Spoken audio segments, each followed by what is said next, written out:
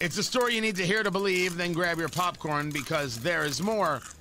Now, this is the story of George Bush speaking in Shanksville, Pennsylvania, 20th anniversary of September 11th. And Bush's comments talking about growing evidence that the dangers to our country can not only come across borders, but from violence that gathers within. It was taken that he was making a connection between September 11th and January 6th, the Capitol riot. We got to get more into the Capitol riot. I will in a little bit because there's some weird stuff that has gone on in terms of commentary. But I want you to hear what George Bush said, the former president. Now I want your thoughts on whether or not he was doing this, making this comparison. And we have seen growing evidence that the dangers to our country can come not only across borders, but from violence that gathers within. There is little cultural overlap between violent extremists abroad and violent extremists at home. But in their disdain for pluralism, in their disregard for human life, in their determination to defile national symbols, they are children of the same foul spirit, and it is our continuing duty to confront them. So people took this as he's clearly talking about January 6th. Look, it's possible. I think he's talking about BLM and Antifa. Violent extremists at home, disdain for pluralism, disregard for human life, defiling national symbols like tearing down statues and burning American flags. They are children of the same foul spirit. Is that my naivete? He said the words, I get to spin them as I choose. And I'm willing to bet you he engaged in the wordplay to start this conversation. Somewhere in him, he would have liked that to be the case. Now, maybe he knew exactly what he was saying, and he's surprised that anybody has a question about it.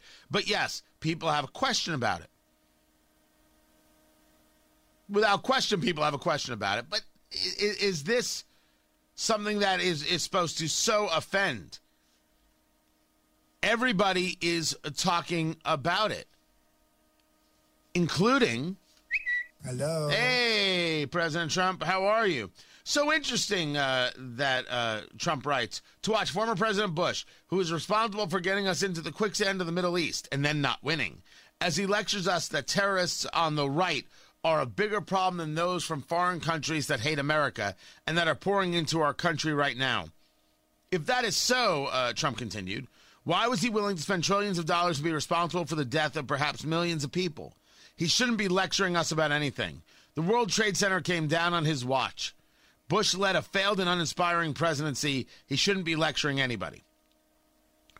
Well, if you want to blame Bush for September 11th, you're more than welcome to. I think that you're doing an absolutely horrific job when you do that. I think that's just flat out wrong. But he didn't say the right in that statement. Now, that's... I think that blaming Bush for September 11th is a radical proposition.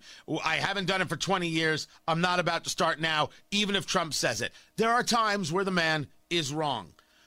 But this idea that he's going after the right, I think that there's a very rational point of view that says, whoa, what are you doing?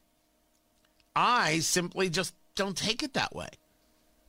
Because he gave me enough room to utilize it as I see fit. The problem is, so is Occupy Democrats. You're seeing that on social media. Democrats are quoting this. Look at what George Bush had to say about January 6th. Retweet this everywhere. Share this everywhere. So now you realize that maybe George Bush wanted to leave this open, but he did himself no good. Once again, George Bush has an opportunity for strength and vigor and doesn't get into it. Doesn't say it as it is. Of course, the damage and dangers to our country can not only come from across borders, but from violence that gathers within. The oath of office discusses, I should say, dealing with people who want to destroy the Constitution from within and without. So I don't think that that's something that's problematic to discuss. But if you ask me what's worse, January 6th or all those people who engaged in destruction across the country for weeks and months and well over a year, I got my answer.